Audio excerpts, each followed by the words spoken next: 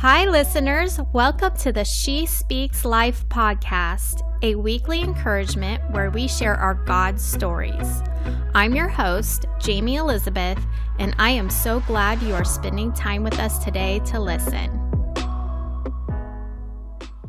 Hi, friends. I am super excited to have our guest today.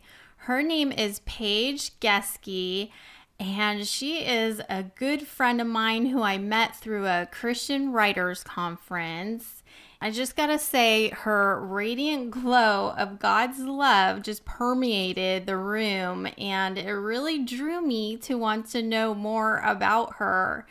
She is a writer and a speaker and has an incredible God story to share with us about the unexpected transitions in life. So, hi, Paige. Thank you so much for coming on here. I'm really excited. Well, Jamie, thank you so much. I'm honored that you asked me to be on your podcast. Yeah, this is just so wonderful that we got to connect and you got to come on here and give your testimony. Okay, well, first of all, I'm currently living in Idaho, but I was actually born and raised in Virginia and lived most of my life, the first 18 years of my life in Virginia. I basically grew up in a Christian home, two wonderful parents, one amazing younger sister, and there was absolutely no abuse of any kind in our home, which is not the norm that we unfortunately come across now. But I was born and raised in the South, and so a part of Southern culture is, of course, going to church. You're in the Bible Belt. So I went to church and grew up going to church, but I didn't have a relationship with Jesus. I had that you go to Sunday school, you go to Vacation Bible School, you learn your catechism in the Presbyterian church, but unfortunately, back in the 60s and 70s, they didn't necessarily talk about relationship. It was more of a cultural thing. And so I got through high school, and the last couple of years of high school, I had some pretty low self-esteem and just didn't feel really good about myself. So I started exercising with a really, really close friend, Monique, and we started lifting weights and biking, and basically I started dieting. And the next thing I knew, I was in a full-blown eating disorder, and I had developed anorexia. So that was senior year of high school, and I went to college. And if you know anything about people that struggle with anorexia or eating disorders, some of what comes with that is a very perfectionism tendency. And so you want to do everything well, only the best, and you beat yourself up if you aren't able to achieve those goals. And another thing about eating disorders is there's a lot of control issues. And so here I am in college. I'm living away from home. I have a roommate she wasn't totally crazy wild, but she was definitely selling some oats her freshman year of college. And I am just trying to get good grades, understand what it means to go to a class of 500 people and everything that's associated with all those changes and transitions in college, and basically just got sicker and sicker. And the Lord has strategically placed me on a hall and in a dorm, an all-female dorm, surrounded by Christians. And a lot of those gals just loved on me, and they kept inviting me to this organization called InterVarsity Christian Fellowship. And I think basically one day I just got fed up and tired of them asking me. I went, fine, I'll just go. I know, right? Get off my back. If I go, they'll shut up, right? Yeah. So I went, and I just think the thing that drew me in about these people is that they loved me, that I didn't love myself. And, I was truly seeing Jesus in the flesh in these people and seeing how Jesus loved. And so I continued to hang out with them, and they were those people that when I finally decided to eat something, they would go with me to get something they wanted me to eat. So long and short of it, after my freshman year, your Social Security number got put in the lottery system, and I was not in the dorms and had to live off campus. And God put me with a woman named Margie, and we ended up being roommates in an apartment, and she had a very spiritual experience and become a Christian. Mm-hmm. Several weeks before I started living with her. Mm-hmm. And she just loved me and just really saw that I was struggling. And when I mean struggling, we're talking I was eating 200 calories a day. I was studying 5 to 6 hours a day, going to class, working out like a fiend, walking, riding my bike to school. Just doing everything to remain thin and in control. Right. And so I kind of got to the point where I didn't feel good. Obviously I felt horrible. Sure. Both physically and emotionally, and I was obviously dead spiritually. So one night she came to me and she goes, I just really want you to go to church with me tomorrow. And I was like, whatever.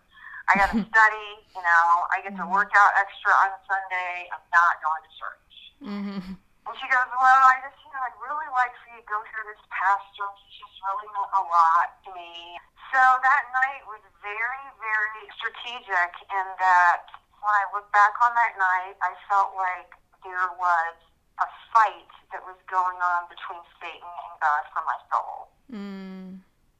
And I remember just having a really hard time that night. There was a lot of spiritual warfare and unrest in my body and soul. And I woke up the next morning determined I'm going to go to the kitchen and get my Diet Coke that's full of protein. Yeah. And nutrients, yes. And I remember walking through a dining room, and she had her Bible out, and she had written me a note. And the very, very scripture that she had laid out was exactly where my soul was. Wow. And I think it was the first time I saw the evidence of the Holy Spirit. Mm. I literally went, okay, I think I need to go to church because this is bigger than I am. Yeah. So I got dressed and we went to church. And again, God in his amazing sense of humor, the pastor that she wanted me to hear was actually on vacation. And so there was another guy preaching, and the sermon was basically on if you believe in the Lord Jesus Christ and you receive him into your heart, you can live with eternal life and have a new life. I had never, ever heard a sermon on believing and receiving, and that's all you had to do. Right. It was perfect Sunday for you to come. Yeah. So I remember looking at Margie, they did an altar call, and I was ready to go down, and she just looked at me and she said, don't do this for me. If you do this, you need to do this for yourself, and you need to know why you're doing it. Mm-hmm. So that day, I accepted the Lord as my Lord and Savior, and my life completely changed. And I tell people, they're like, well, were you immediately from your eating disorder? Like, how does that work? Alcoholics can sometimes be immediately healed and never want another drop of beer. How do you never want to actually eat again? Yeah. And be healthy? I guess what I realized in that is that I felt like God had to heal me first spiritually before he could heal me physically. Yeah. I did not go home that day and order Domino's. That did not happen. Yeah. However, the Lord really started teaching me how to eat and how to eat healthy, and that it was okay to eat, that it was okay to gain weight, didn't have to restrict. Right. And that you could be seen in his image and how he loves you and what he wanted you to be. Yeah. I didn't have anorexia, but I have a little glimpse of having whatever the number on the scale said dictating my feelings that day.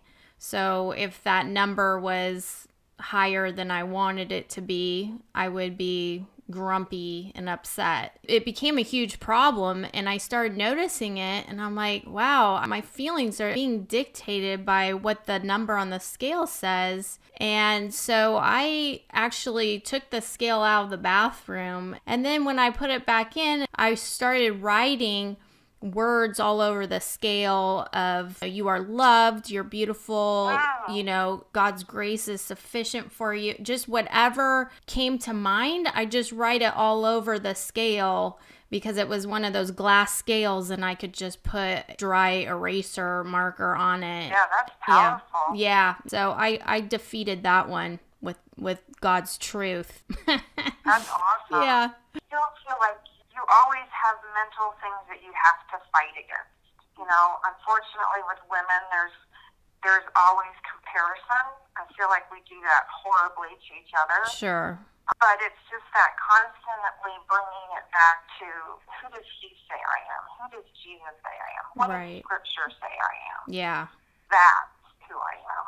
Mhm. Like you're saying, you're redeemed, you're loved, you're full of His grace, you're Mhm. beautiful. I mean, He knows every hair on your head, and He never sleeps because He loves you so much. I mean, it's just kind of claiming those things. And then I got through college, and then I ended up getting married later in life. I got married when I was 28. It was a long-distance relationship. He lived in Oregon, and I lived in Kentucky, and then he moved to Kentucky, and we got married, and he had actually married before and had a daughter from a previous marriage, but the mom had walked out when Andrea was 15 months old. And so when we got together, I was like, I don't really want to be a step parent. Like, I want to flat out adopt this child. And so I called her mom, biological mom, on the phone. She lived in Missouri, and asked if I could adopt her. And we went through the whole legal procedure, and I officially adopted her. And so started raising Andrea when she was 4. We met when she was 3, and then the adoption was final when she was actually 4. And so then we ended up having 2 children, and Matthew is the name of the man that I was married to and father of my children. And he was just very nomadic. I mean, he just had a hard time staying in one place. He would get his job for a couple of years and then move on to the next. And there's just not a lot of stability, but we were able to move around and get jobs. And he went to graduate school and then got his second graduate degree actually from seminary. We were living in Seattle, and he applied for a job in Idaho. We moved to Idaho, continuing to raise our family. And then he applied for a job in Montana. I think at that point our kids were 5, 7, and 15.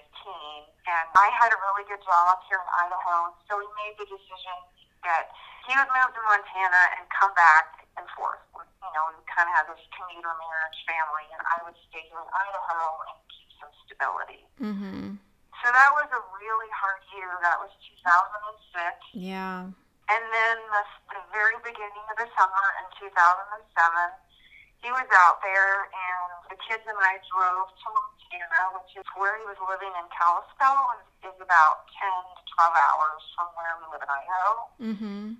And so we drove out, had a week vacation, and on the way back on July 1st of 2007, my 2 boys, David and Champion, stayed with my husband at the time, and Andrea and I drove back because I had to go back to work and she had a job. And we've been driving for a really long time. I've been driving the majority of the time, and there were about 3 hours left, and I just said, hey, Andrea, do you want to drive? And she was like, sure. So she started driving, and basically about 20 minutes into our drive with her as a driver, she overcorrected and we hit guardrail and crashed. Wow. It was a really bad crash, and I never lost consciousness. Fortunately, we didn't hit anyone else. No one else was involved. When the vehicle stopped in the median upright, I realized I was in a world of pain. Wow. Yeah. I had a shattered hip, and then I literally had bones sticking out of my leg. Oh my goodness. Could you see this? Did you look down? Yeah. Oh wow. Yeah. Yeah. And really a lot of chunks of my flesh was missing out of my leg Oh, because wow. I guess the way the car crashed and the metal and the glass, it just caused a lot of issues with my legs. Wow. So, but in God's amazing grace and goodness, along that section of the road, the freeway, there's a lot of lava rock because we live in Idaho, and there's a lot of lava rock, and then there's also this pretty big river called Snake River, which runs through the middle of Idaho and other states. If you look along that freeway, like if it had happened a little farther down, our vehicle would have landed like in lava rock, which would have meant there would probably been a lot more damage both to the vehicle, but probably to Andrea and myself. Yeah. Another possibility was we would have landed in the Snake River. Of course, we had our seatbelts on because at the time I'm an injury prevention coordinator for a hospital, so you never don't wear your seatbelt. Right. But had I landed in the river, I would have drowned because I couldn't have gotten out with a broken hip, shattered hip. Yeah. So, God's goodness. Yeah. Wow. So then from that, we were about an hour and a half away from where we live. So vehicles stopped and ambulances stopped, and we were taken to the closest trauma center. And there were two things when we were crashing. I don't know if have you ever been in a crash, Jamie? No, thank you, God. I Okay, have good. not been. Yeah, I've done little curb crashing, like the curb got in my way. Oh, but there you go. yeah, but not a full blown vehicle crash collision. Yeah. Well, good. And let's pray that never happens to you. Yes. But in this situation, I mean, I just kind of closed my eyes and grip. You obviously grip and grab and hold on for dear life. And I remember hearing shattered glass and thinking, I have no idea. And literally thinking, I'm going to die. Right. And it wasn't that I was afraid of dying. I knew that I'd go and I'd be in the presence of Jesus. But I started praying for my boys and that God would just take care of them and allow them to grow up and know Him. And then I started praying for Andrea, who was driving, and I just thought, Lord, if I die, I want to make sure that there's somebody here to take care of her, like have somebody to be with her if I die or if, I pass out or, get a brain injury, whatever. And, right. I mean, it sounds crazy, but this is literally what was going on in my head. I mean, this is sure. I'm sure it was going really fast in your head, but was Andrea, was your daughter okay? What? The two prayers that I prayed while crashing were that she would have somebody that would be there for her. And then the other prayer was that a physician would arrive at the scene of her accident. So when the car stopped, she was fine. She only had like a scratch, an abrasion on her cheek, but she could open her door and get out, whereas my whole side of my car and vehicle, which is, you can see that in pictures in my book, but was just mangled, it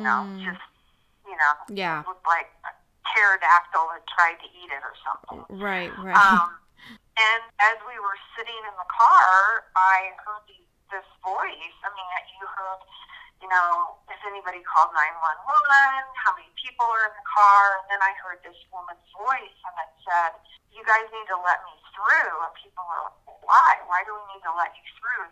Try and take care of these people. And she said, because I'm a physician. Wow.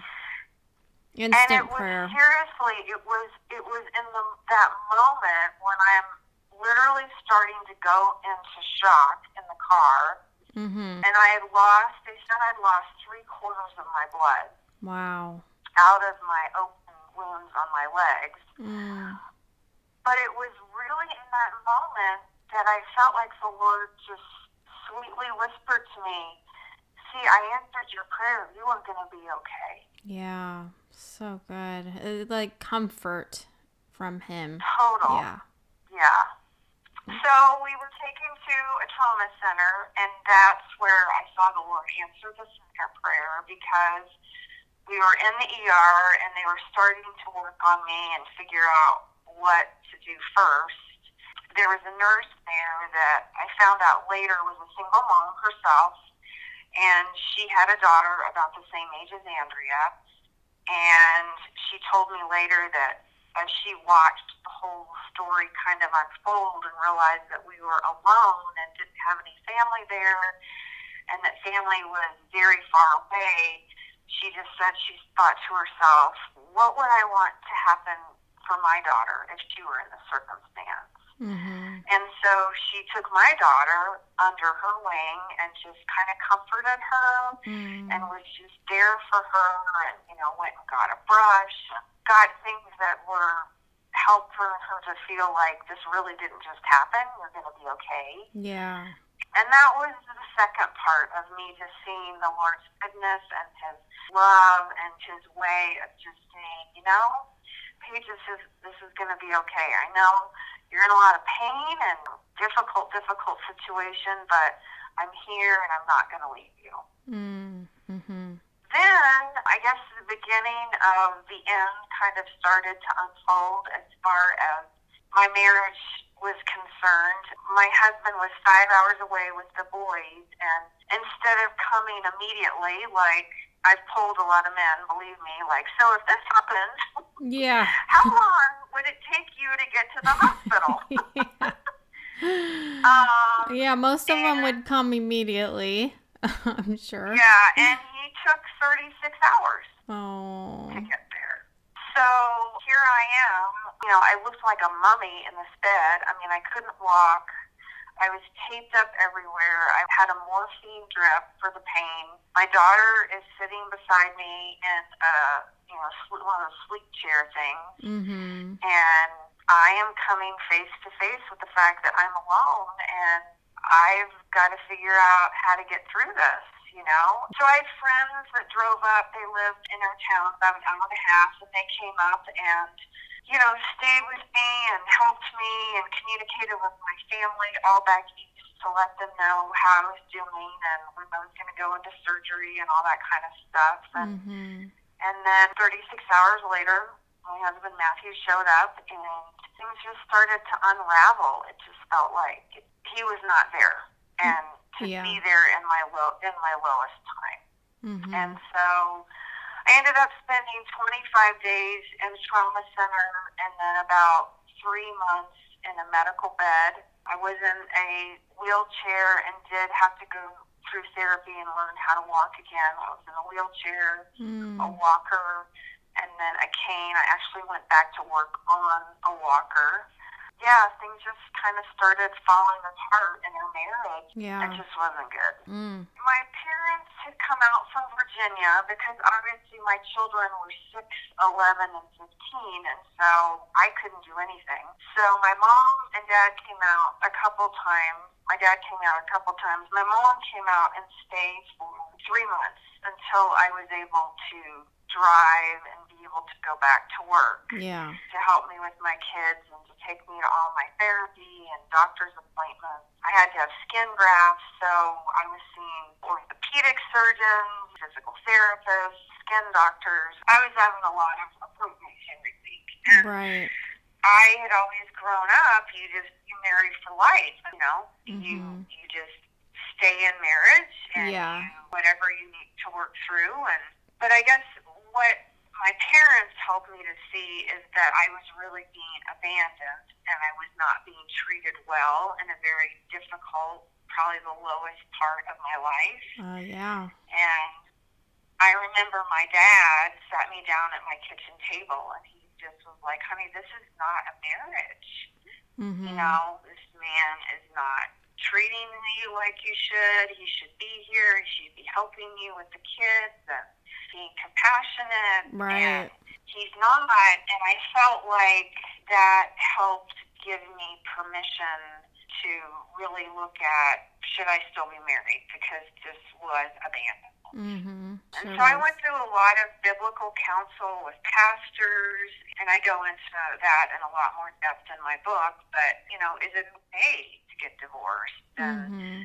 is this a form of emotional, somewhat spiritual abuse in this relationship? And I realized that it was. And so we ended up getting divorced in 2008. So then, I'm the single parent, which I didn't sign up for. And he was living far away. He was living in Montana still. So I had to balance being full-time mom and also provider, working full-time. And then my boys were very active in traveling soccer and then a soccer club, local club that we were in. So that was a kind of just a wild bunch of years of a balancing act, but I wouldn't trade it for anything. Yeah. And then, I kept thinking, how is this going to end? Like, I don't want to be that bitter, negative person that you get divorced and 23 years later still talking about her ex-husband or how horribly she was treated. Right. And I just felt like, I am going to press into the Lord, and I'm going to make sure that I am walking with Him, in relationship with Him daily, and that I am obedient, listening to the Holy Spirit, and trying to be the best mom and daughter of the King that I possibly can, and I'm going to get through this. So good. God just blessed me with very good friends, very good women, believing, praying girlfriends. So I'm very, Awesome. that was very instrumental. And then realizing I got to take care of myself. I want to be healthy. And, I got to make sure I eat right, drink enough water, exercise on top of being a mom, taking care of kids, working on homework, doing laundry, all that kind of stuff. Yeah. So I started doing some things like walking. I've always been a fast walker. I don't like to run. I'm just not a runner. Yeah. You're either a walker or a runner. Yeah. Then I have a rod in my leg, and so that every time you run, you feel that pressure. Yeah. And ouch. so that also just kind of cut out running for me. So I just started doing some half marathons, and then I decided after my accident and set some goals and thought, I could try walking a marathon. That'd be kind of fun. So I did that. And then I got into biking, and I really liked road biking. And so set some goals and thought, okay, let's do 30 miles. Okay, let's do 45. Let's do 60. Well, what's this thing called a century? Oh, that's like 100. Well, let's try that. Let's do something a century. Why not? Yeah. Oh, gosh. So those things have all brought a lot of joy to my life, just to be able to be healthy and to move. And I think when you've been on the other side of health and lost your health, you truly do not take anything for granted. You are so grateful to be able to walk upstairs, to be able to stand in the shower. You're just so grateful because it didn't have to be that way. Right. That I could have had to stay in a wheelchair, but the Lord chose to heal me and to allow me to walk. Yeah, it gave you a new sense of gratitude. Absolutely. Yeah. Absolutely. And then, if those weren't enough things to happen, in 2016, I had turned 51. Obviously, at 50, you're supposed to go in and get a colonoscopy, and just the magnitude of turning 50, I just kind of blew the colonoscopy out of the water and I think I'll wait till I'm 51. So I went in at 51 thinking I'll just go in for this procedure, but it was kind of interesting because that year I had been training for my first 100-mile bike ride, and I'm so tired. And I couldn't figure out why I was so tired. Well, I found out when I went in for my first colonoscopy, they found stage 2 colon cancer. Oh, wow. And so on December 21st of 2016, the doctor says to me, we found cancer. It's stage 2. You need to have immediate surgery. We need to see if it's spread anywhere, and I was like, are you kidding me? Yeah. Wow. So I went in and had immediate surgery, and fortunately, it had not spread to any other organs. It hadn't spread to my lymph nodes. Oh, good. Yeah. And I was truly one of those colon cancer poster child people where it was that preventive measure that is in place for us to have these tests is what truly saved my life. Yeah, you caught it early. That's good. Exactly. Yeah. So in 2012, I had started thinking that I wanted to write a book because of my accident, wondering if it might be a story that would help other people. Mm-hmm. And started writing it, and then in 2017 is when I met you. Yeah. Yeah, we did. September. Yeah. Yeah. So you and me met at a Release the Writer conference that Wendy Walter did in Oklahoma City, yeah. right? Oklahoma City, Oklahoma. Yeah. It was so funny because, I'm asking my husband, I'm like, how far from Austin is Oklahoma? I'm like, I gotta go to this conference. He's like, oh, no big deal. It's just a 5-hour drive, and he can drive for hours. So he was looking forward to it. He was like, let's just get in the car. We'll go. I'm like, all right. And as you and I both know, one of Wendy's gifts is she is truly a launcher. Yeah. And God has given her an ability to anoint you and commission you to that next level. Mm-hmm. And I left that conference, basically felt the Lord say, you need to get this done. You need to get serious about this, and you need to get this done. And so through a series of events and pretty crazy things like positive ways God uses Facebook, as a result of that conference, I had landed on a title, and that was Milepost 95, and I got that from reading my police report, because the accident actually happened at Milepost 95. Oh, wow. Then when we were with Wendy, and we had one of our breakout sessions where we kind of sat around the table and talked about titles, subtitle From Wreckage to Redemption. I just really liked that, and I just thought, well, that just kind of depicts what happened. Mm-hmm. There was external wreckage from our actual car accident, but along with that comes the internal wreckage that the Lord also has to heal. And he takes all of that and redeems it, and it becomes a redemption story for his glory. Yes. Yeah, so I had a title, and then I started looking at Facebook, and I thought, well, I'm just going to start looking at my connections to see if I have any connections in Facebook with publishers or, people higher up the book tree than I am. And I happened to see this lady who owned a publishing company. And I'm like, okay, I've never met this lady, and her publishing company is called Redemption Press. Wow. That's crazy. Yeah, hello. God-given signs. So I did some research and basically reached out to her and sent her an email, and then she called me, and then I sent her my manuscript, and the next thing I knew, I had a publishing contract. Awesome. And that was in November of 2017, right after our conference in October. Yes. September. I gotta say real quick, I remember all of a sudden I saw you on Facebook, and it was within months, and it was like this book just got birthed, and I'm like, oh my gosh, that's amazing. I need to get myself going and start writing. Oh my gosh, what have I been doing? Well, you gotta remember, I've been writing it for 6 years. Yeah, right. Yeah. And then I ended up having that book. It was birthed in March of 2018. Oh, wow. Birthday. Book birthday. Yeah. Awesome. You'll have to throw a party. Oh, I want to hear about your mentor and the worship that you have broken down.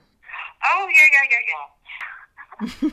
So, when I was thinking about transitions and how we all go through them, both expected and unexpected, and I thought about one of the things that really got me through a lot of my being in a wheelchair, being in a medical bed, being in a trauma center, waiting for the next medication so you felt better, was I spent a lot of time worshiping.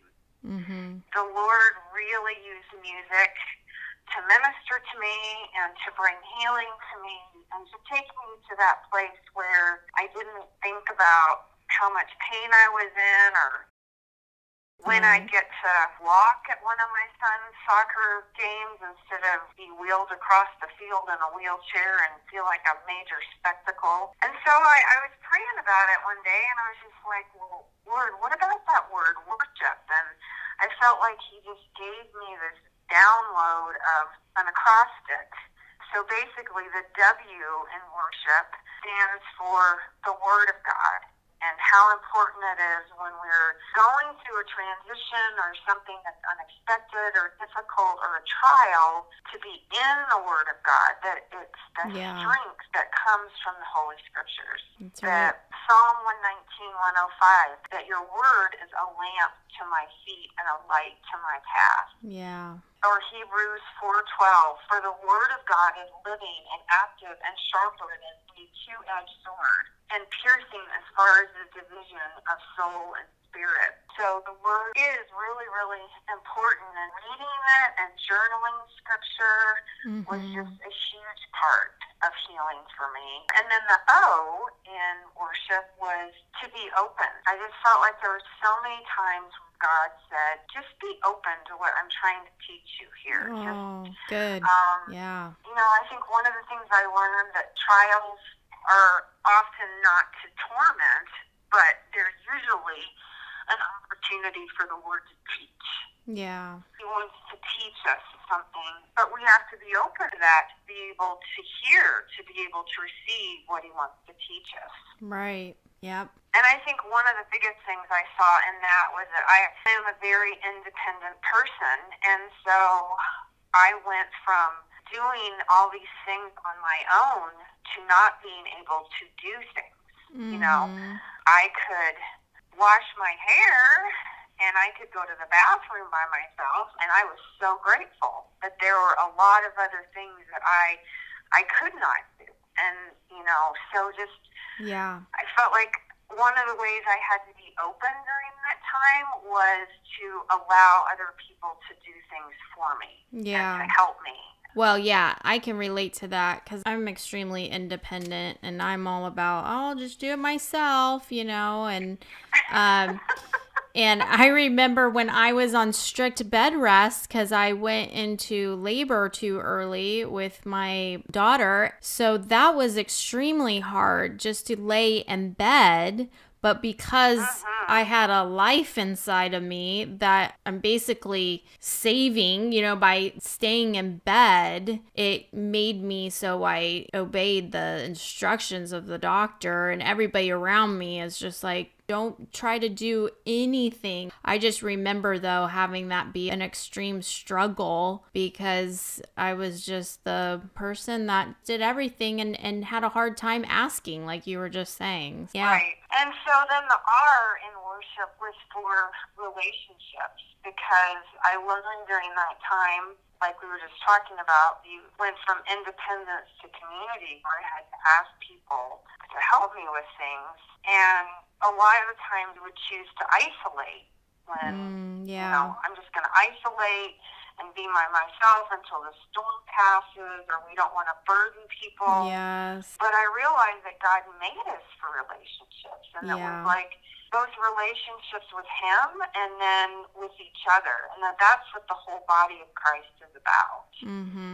So good. And so my relationships during that time just really grew tremendously during my recovery time. And one of the verses that really spoke to me was 1 Corinthians 12:26. If one part suffers, all the parts suffer with it. And if one part is honored, then all the parts are glad.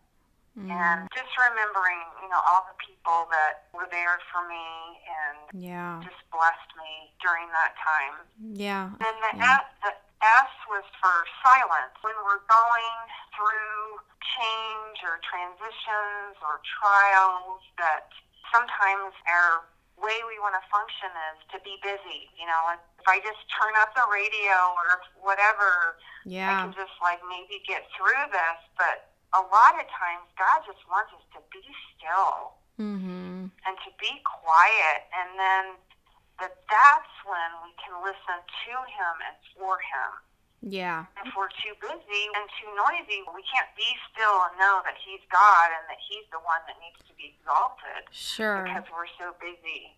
Yeah, it's a distraction, and it can even become idolatry almost. It's like, Right. you know, if I keep busy, then I don't need to think about anything else. And, you know, Right. you're putting that first instead of God. So, yeah, that's good. And in my rehab, I had a lot of time of being still. And one of the fruits that came from that was I did a lot of journaling, and I was very quiet and really tried to listen for what God was trying to say to me. And as a result of that, a lot of the outlines from my book came from my journals. Mm-hmm. And so that was a little sweet thing that came out of the silence. And then the H in worship, it's the Holy Spirit, that he is the helper. I mean, Jesus left the Holy Spirit for us to assist us during our difficult times, and he imparted that to us so that we would have fellowship with him. Yeah. And so it's so important during those trials just to press in the Holy Spirit and allow that fellowship to comfort and bless you. You know, when I was in the hospital with my colon cancer, a lady that I did not even know had made this beautiful Christmas quilt, and it was Christmas time. And one of my friends came in one day with this quilt, and she gave it to me, and I was like, oh my gosh, like it fits perfectly on this hospital bed, and I don't feel like I'm in a hospital. This is just beautiful. Yeah. And I thought she had lent it to me, you know, lent me this quilt. And I asked my friends, I said, I'm supposed to give this quilt back to Carla, right? And she goes, no, she gave it to you. Aww. And I was like, she gave it to me. And I just remember one night just laying there, and in that stillness and quietness, the Holy Spirit and God just said, Missy, don't you see I have you covered? Just like this quilt Oh my gosh. is covering your body. I've got you covered. Oh, I love that. And so that was just a sweet, sweet thing that came out of a time with the Holy Spirit. And then the I in worship is to be intentional. That, you know, I think a lot of times when we're going through trials and difficult times and transitions, you know, we don't think about taking care of ourselves. Right. But we need to be extending grace and peace and eating and exercising and sleeping and getting enough fluids, so that we can be built up and not torn down. I just know that like last year when I literally went from signing a contract in November to, okay, this book has to be done by March because these are the deadlines, I had to be very intentional. I had to be very intentional in my time management, in my sleep, in my working full time, in my exercising, in my parenting. It was just through being intentional that the Lord allowed me to get something done that he wanted to get done, and that was to get the book written. Right. And then the P in worship is just being prayerful. That I think sometimes when we're in those places, one of the last things we think about, or the hardest things for us to do, is to actually pray. Yeah. But that's exactly what God wants us to do. That's right. He just wants us to draw close to him and be in communion with him. And it's in that closeness and in that communion that we can actually focus and probably get through that trial or transition in a lot better way than we ever thought of had we not been prayerful. Right. You know, when people, they're like, so did you really pray when you were crashing? I'm like, yeah, what else would you do? Yeah, I prayed when I was crashing. God would be like my first thought in my mind. Number one in my mind and in my heart as I was crashing, for sure. Yeah. Because he met me in that, you know? Yeah. In that trial of a car wreck, God, faithfully answered my prayers. And truly, it was the ways in which he specifically answered them and faithfully answered them that strengthened me to get through all those months of recovery. Because I remember thinking, he answered my prayers. He's here with me. He is not leaving me. He has not forsaken me. Right. And he will see me to the end of this transition. And he is a good, good Father. Yeah, he is. Yeah. And I love how you got to see little glimpse of treasures all along the way that he was with you. And he was. Yeah. Oh my goodness. Well, this was an incredible story. I love the transitions in life, but what God gave you with the breakdown of the word worship and how that helps navigate us through the transition. So thank you for sharing. What words of wisdom. Oh, you're so welcome. And I'm so happy that you are alive and well and walking. Me too. Yes. Walking and biking. That's what you're doing, right? Yes. And kayaking and hot yoga. Oh, yes. Hot yoga. We were just talking about that. Oh, well, thank you so much. I love reading your book. You listeners, go out there and read this amazing story. There's so much more in the book. It's Milepost 95, From Wreckage to Redemption. And thank you so much, Paige. Do you want to just let the listeners know where they can find you? Facebook or Instagram? Sure. Well, I'm on Facebook. I do have a website, www.milepost95.com, and you can find my book on Amazon and Barnes & Noble through my publisher, Redemption Press. I do signed autographed copies on my website. My new favorite thing to do is I would love to do a book study with folks if there's a group of people that decide they wanted to read the book.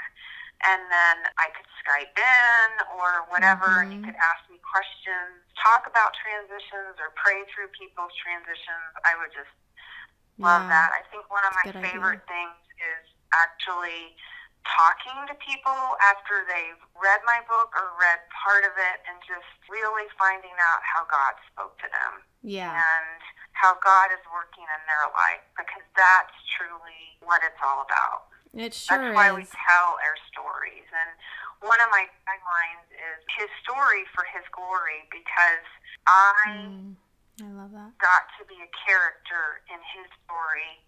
And my prayer is that he just continues to use his story for his glory and the healing and redemption of other people.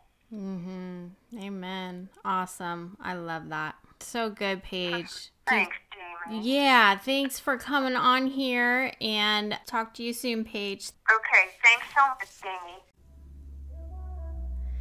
Thank you so much for listening today.